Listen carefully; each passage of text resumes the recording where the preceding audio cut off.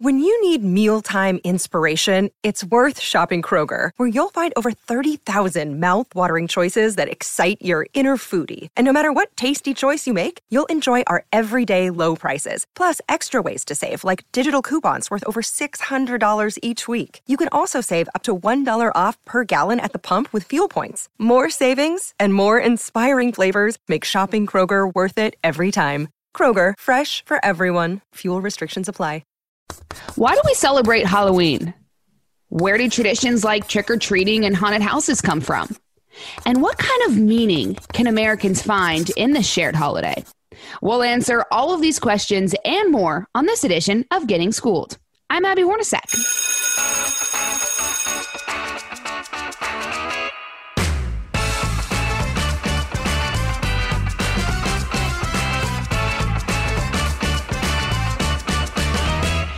As you are well aware, 2020 has been quite the crazy year. We have spent months in lockdown. We're nearly 1 week away from a presidential election. A global pandemic continues on. The days are getting shorter. And if you need one more spooky thing, on Saturday, it is already Halloween. At a time when there's so much division in our world, I think that it's sometimes helpful to focus on those constants in our lives, those traditions that we can count on every single year. The simple things like pumpkin-shaped candies, jack-o'-lanterns, skeletons, kids in costumes, haunted houses, trick-or-treating, things like that. You know, as we transitioned out of the ups and downs of summer, autumn came, and with it, Halloween, to kick off the winter holidays. So I thought today we could turn back the clock and rediscover why we celebrate this shared fall time experience. To talk me through all things Halloween, I am joined by Leslie Bannatyne. Leslie is an American author who writes extensively on Halloween, its history, its literature, and contemporary celebration. Her work has appeared on the History Channel, in Time Magazine, Slate, National Geographic, and more. She's also contributed to the Halloween article in the World Book Encyclopedia. Leslie, thank you so much for joining. Thank you for having me. Yeah, you're quite the expert. I mean, when people ask you, would you rank Halloween as your favorite holiday? I would really have to say yes. I mean, that's a no-brainer. Well, such cool history, and I'm excited to get into it with you. So let's start at the beginning here. Where does Halloween first appear in our history, Leslie? Talk to me about the Celts. Sure. It first shows up, or a holiday that's very much like Halloween, first shows up around 2,000 years ago in northwestern Europe, in Scotland, Ireland, the British Isles, Wales, Brittany, where the November 1st marked the demarcation between summer and winter. It was called Samhain, which technically means summer's end. So it was the end of summer, time to gather your herds together and get the tribes together, a lot of eating and drinking and playing games. But because it was on the cusp of winter, because it was sitting there right on the edge of the dark and dangerous season, there was always a supernatural element to this time of year. They believed that this was the night that the fairy mounds opened and all sorts of creatures could come out of them. But the other world was present. And you could also go missing in the other world on this night. So this kind of ghostly aspect of Halloween has been there since the beginning. Oh, interesting. You know, in the Roman Empire, Christianity and Catholicism prevail. So how did the Celtic holiday Samhain turn then into All Saints and All Souls Day? It's like they coexist. So there still is a Samhain. I mean, even in the 20th century, you can still find people in Ireland that mark Samhain. And you can find it among contemporary pagans today. But the church did put two of their very important holidays at this time of year. All Saints' Day, which is November 1st, gave Halloween its name. All Saints was known as All Hallows in parts of the British Isles, so All Hallows Eve became Halloween. And All Souls' Day added to its kind of spirit-filled juju in that All Souls' Day is the day to remember the dead in the Catholic Church. And so again, you have the creatures from another world, the other world, that are associated with this time of year. So when you say All Hallows Eve, I'm thinking about our modern term Halloween. Where does, I can kind of guess where the hollow comes from, but what does ween? Why Halloween? That's a good question. So it's All Hallows, meaning hallows is holy or saint or saintly man. So All Saints is All Hallows. And then een is a very shortened way of saying evening. So All Hallows evening is Halloween. That makes a whole lot of sense. I'm glad you cleared that up. So then how about the early stages of Halloween? How did it come to the United States, and what did the early colonial celebrations look like? Okay, so because it came to the United States after the colonies, after the colonial period, the Irish, Scottish, some British immigrants came to the United States and brought some of their Halloween folklore with them and some of their practices and the things that they did and how they celebrated that night. But probably more importantly than that, in the second half of the 1800s, after the Civil War, newspapers and magazines started to run articles about this quaint holiday from Highland Scotland and Ireland that people celebrated called Halloween, that had to do with the spirit world and telling the future and having parties and gathering together the outside and bringing it inside, like decorating with corn stalks and pumpkins and things like that. And it was the Victorians in our country that kind of threw the first Halloween parties. They read about it, They heard about it, they loved the folklore of it, and they adopted the holiday full on. That I want to get a little bit more into the celebrations a little bit later, because I find that really interesting. But talk to me about the early 20th century, the Rockefellers and the Vanderbilts. How does Halloween present itself then? That is really cool because Halloween kind of follows the popular culture waves that our country went through. So from a, say, late 1800s Victorian holiday, it became a wild populist holiday in the 20th century. When we were welcoming immigrants from all over the world, holidays were one of the ways that we could get people on the same page. And all holidays became important, and Halloween among them. So in the early 20th century, Halloween was like a town-wide party, a huge parade, a big civic occasion. And it continued to be that way well into First World War, I would say, until the Depression, when things changed. So then how do you think, you mentioned Halloween in the midst of all of those other holidays is something that we kind of adapted. How do you think Halloween itself turned into the cultural stronghold that we know it to be today? I think that it answers some of the things that our culture needs, and that changes decade to decade or period to period. So for example, when we had these large town-wide celebrations, and still those exist, but in the early 20th century, it was to welcome people into our culture. And when, after the Second World War, there was a huge baby boom and the advent of suburbs, Halloween became more a trick-or-treat event. It became more a holiday for children because we had all these children and we loved them to death. And so Halloween became all about children. In the late 70s and 80s, when we were kind of obsessed with horror movies and a lot of late 20th century mishigas, Halloween became a holiday for adults again, as well as children. So it kind of floats around with what we need and what we're asking for. I feel like inevitably on this podcast, every single topic we talk about, when we're talking about history, World War II always comes up. So how do you think that war impacted Halloween?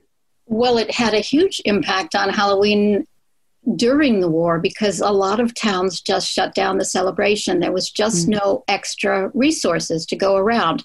And because Halloween was first tricks before it was treats, there was a lot of mischief that happened on Halloween night and what some might call vandalism. And that was completely not tolerated during World War II when there were such shortages and when we were all on the same page to help the war effort. So Halloween really got tamped down during World War II. All right, we've got to step aside for a quick recess, but we'll be back right after this. Hey, folks, it's your man, Keyshawn Johnson, here to talk about Angie, formerly known as Angie's List, your go-to home services marketplace for getting all your jobs done well. Now, you might be wondering, what exactly is Angie? Well, let me tell you, it's the nation's largest home services marketplace, connecting over 150 million homeowners with skilled professionals to tackle any project, big or small. As a homeowner myself, I always have things I want to work on for my house, whether it's general home renovations or fun projects like putting in a pool. With over 200,000 pros in their network, Angie makes it a breeze to research, compare, and hire pros, ensuring every job is done well. Whether you're fixing a leaky faucet or planning a full kitchen renovation, Angie's got your back. And get this, folks. Angie's pros aren't just any old contractors. They're your neighbors, often running small businesses right in your community. Plus, they've been rated and reviewed by others in your area. So you know you're getting quality service. So why stress over home projects when you can turn to Angie? From finding the best price to scheduling a pro at your convenience, Angie's got you covered every step of the way. So get started today at Angie.com. That's Angie.com, or download the app today to get started on getting all your jobs done. That's Angie, your trusted ally in home services. So it was more about the tricks than the treats. And then we, of course, moved forward, and then trick-or-treating became a thing. How do you think that custom of going door to door and asking for candy and calling it trick-or-treating, how do you think that evolved? Well, it's interesting because even in medieval Europe, this kind of custom existed around the big church holidays. People would disguise themselves, go door to door, and ask for food and drink, and sometimes money. And it was a kind of charity. It was a way for the rich to give to the poor. It was a kind of way to share the wealth. It didn't come full-blown to our country. We actually had to reinvent this kind of exchange. And we came up with trick or treat as an answer to all the tricks. There was kids did a lot of different things back in the 20s, 30s, 40s, 50s that the children today would be aghast at. I mean, what? They painted the principal's house black. What? They put soap on the trolley tracks so the trains would kind of slide into each other. They filled Main Street with junk so nobody could get by. They tied apartment door handles together so people couldn't open their doors. They removed steps. They put molasses on church pews. They tripped people. They filled bags of flour and hit very fancy dressed people in the back with white flower socks. Mean. I mean, there was a lot of stuff going on. Opening gates, letting animals run wild, throwing furniture up into the trees. This was the sort of thing that over time people grew tired of and thought there must be a better way. And gradually, it first started with parties. Let's bring all these kids inside where we can see them, and let's just make a party for them. They'll be distracted. They won't go out. And let's reward them with a party after all this vandalism. And gradually, parties came to be individual homeowners, kind of preemptively giving away treats so that no tricks would happen to their property. Oh, so this all started in the United States. I mean, tricking is a big part of any kind of dark holiday, a holiday that happens after dark, in both Europe and here. But we definitely loved it. Yeah, I thought that TPing was bad or doorbell ditching was bad. And now I feel a lot better about my youth.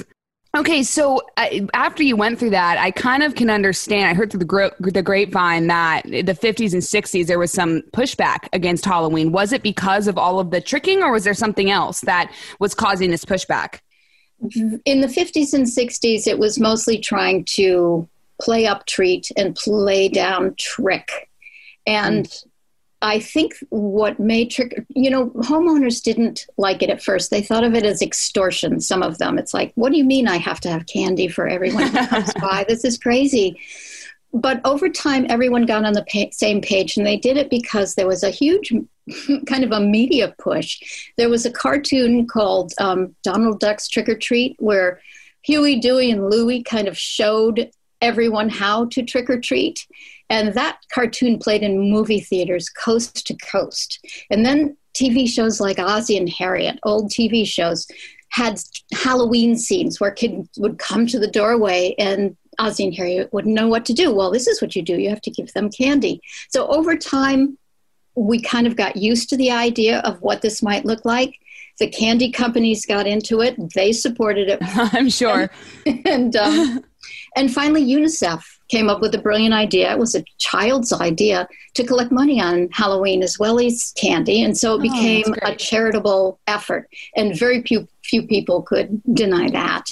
Yeah, that's a great aspect of Halloween. I always love seeing the charitable efforts when we talk about this holiday. So, Leslie, if you're okay with it, I would love to do some rapid fire. Sure. So, first off, why do kids say trick or treat? I know you went through the history, but why do they say it? It came out in a magazine article in the late 30s. They started calling it, I think it's alliterative. It's fun to say, and it actually once had meaning. Those double T's, I love it. So why was it candy that they wanted to give out? Just because of the children?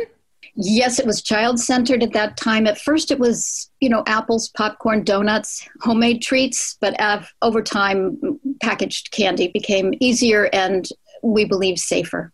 You say apples. Why do we bob for apples? Let's stick our face in some water and try to dig this out.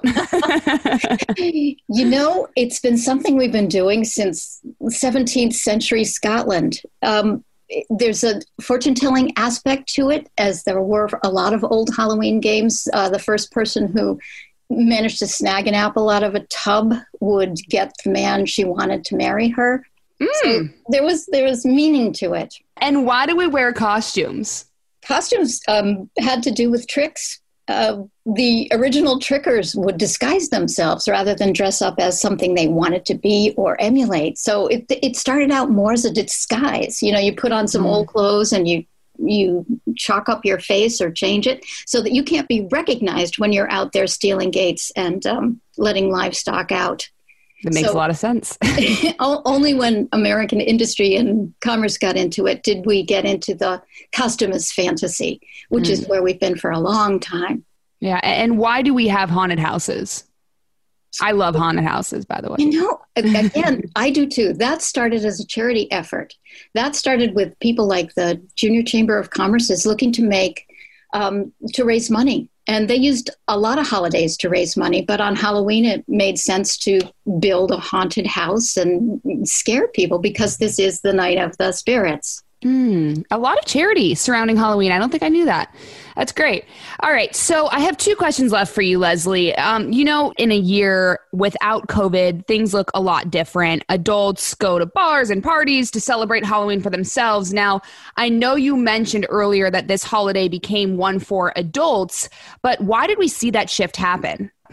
Yeah, the adults started coming back into Halloween in the late 70s and early 80s, and it had to do with a number of things. Number one, nostalgia. There were a lot of kids who grew up during the golden age of trick-or-treating, which I would say is like the 60s maybe and late 50s, where you went out trick-or-treating without parents. You were just running wild in the streets in a costume after dark.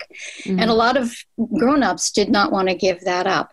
Also, John Carpenter's 1978 movie Halloween had a big effect on the holiday in that it was the first kind of horror movie to be named after Halloween and have Halloween as a theme. And it was the first time Hollywood turned their eyes towards Halloween as being a horror holiday.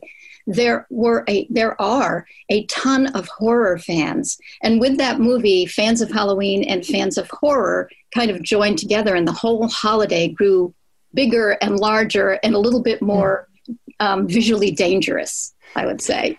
Hollywood has the ability to do that through their movies, huh? You look at Halloween now, or you watch that movie, and it just, it's a little cheesy, Leslie. I'm sure at the time it was not cheesy. At the end of your writing, you say that Halloween hasn't evolved these past 2,000 years in a vacuum. It's always been about who we are and what we as a culture believe is important right now, what we value. For wrapping this entire podcast up, Leslie, are you able to just say a little bit more about that and what you meant by it? Sure. I mean, I'll give you an example. After 9/11, Halloween was 6 weeks after 9/11, and the largest Halloween event in America is the Greenwich Village Parade, Halloween Parade. And there was a lot of back and forth. Should the parade happen? Should it not happen? Because it makes New York a target again. And on the other side, it was like, how can we stop this tradition that we've had for a long, long time? This is very important to many people. It was Giuliani's call, and he decided to go ahead with the parade. And that parade began with a baby phoenix puppet and a band. And the phoenix gradually grew larger and higher in the streets. And the people that were in the parade and in the crowd said it was the first time they felt New York breathe again. Mm. And so in that way, Halloween was the vehicle to get, again, everybody on the same page for a night, facing the same way. So it can do that sort of thing in our culture. What an incredible way to bring together people. And I know that's something we definitely need right now with the pandemic. And, this is an election year.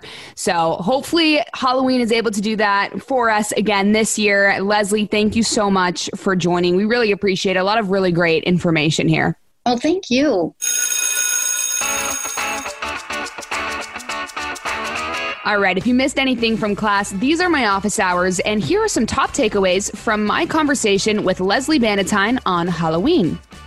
Number 1, the name Halloween comes from All Hallows Eve, Hallows meaning holy man or saint. The ween is a shortened version of the word evening, so Halloween quite literally means the evening of All Saints' Day.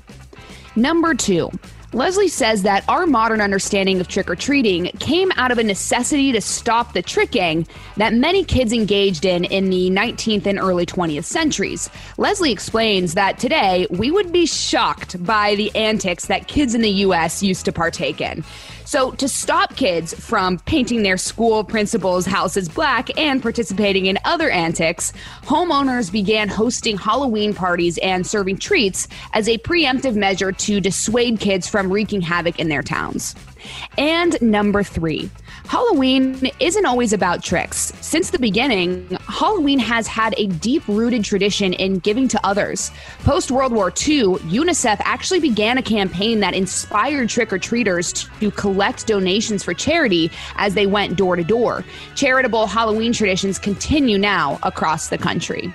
Thank you so much for listening to this episode of Getting Schooled. For more podcasts, go to foxnewspodcast.com. And don't forget to subscribe to this one on Apple Podcasts, Spotify, or wherever you listen, and leave us a review. This has been Getting Schooled with Abby Hornacek on the Fox News Podcast Network. Class dismissed. The Fox News Rundown, a contrast of perspectives you won't hear anywhere else. Your daily dose of news twice a day, featuring insight from top newsmakers, reporters, and Fox News contributors. Listen and subscribe now by going to foxnewspodcasts.com.